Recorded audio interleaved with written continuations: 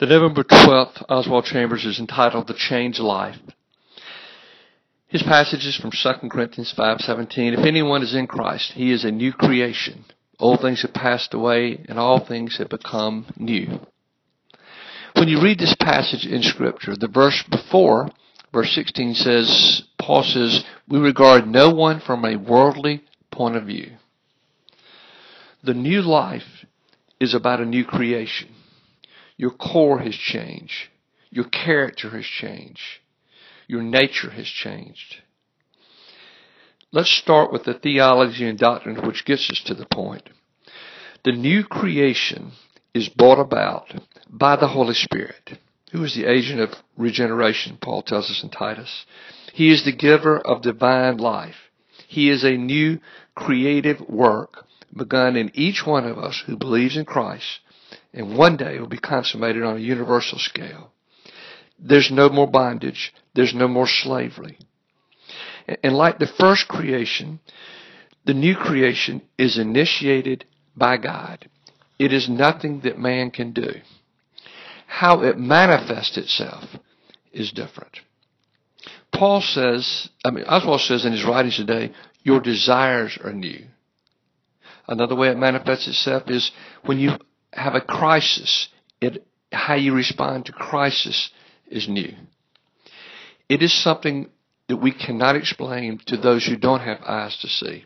I often parallel it like a wife trying to explain to husbands what it's like to give birth to a child. As a father, I can stand beside my wife when she's in labor. I can read books about it. I can watch films on it.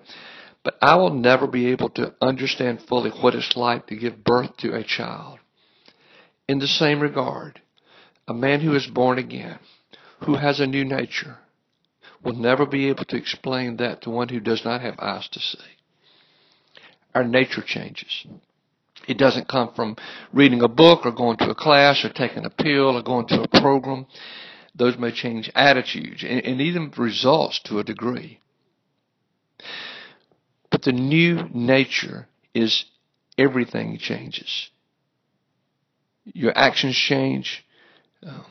The way you love changes. The way you forgive changes. What Paul talks about it in several of his letters in 1 Corinthians 13. You love different. You don't envy. You don't pride yourself with things. You don't rejoice when others fail. In Galatians, when the fruits of the Spirit, he says there's love and there's joy, there's peace, there's long-suffering. In Philippians, he says that everything is processed to the degree of being true and noble and pure and right. In Colossians, he writes about it, that our kindness and our humility and our meekness, our nature changes. Your desires change.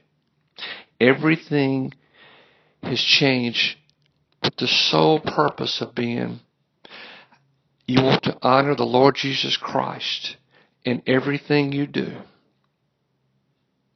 And people will see Christ in you, not just a good person, a moral person, but a new creation.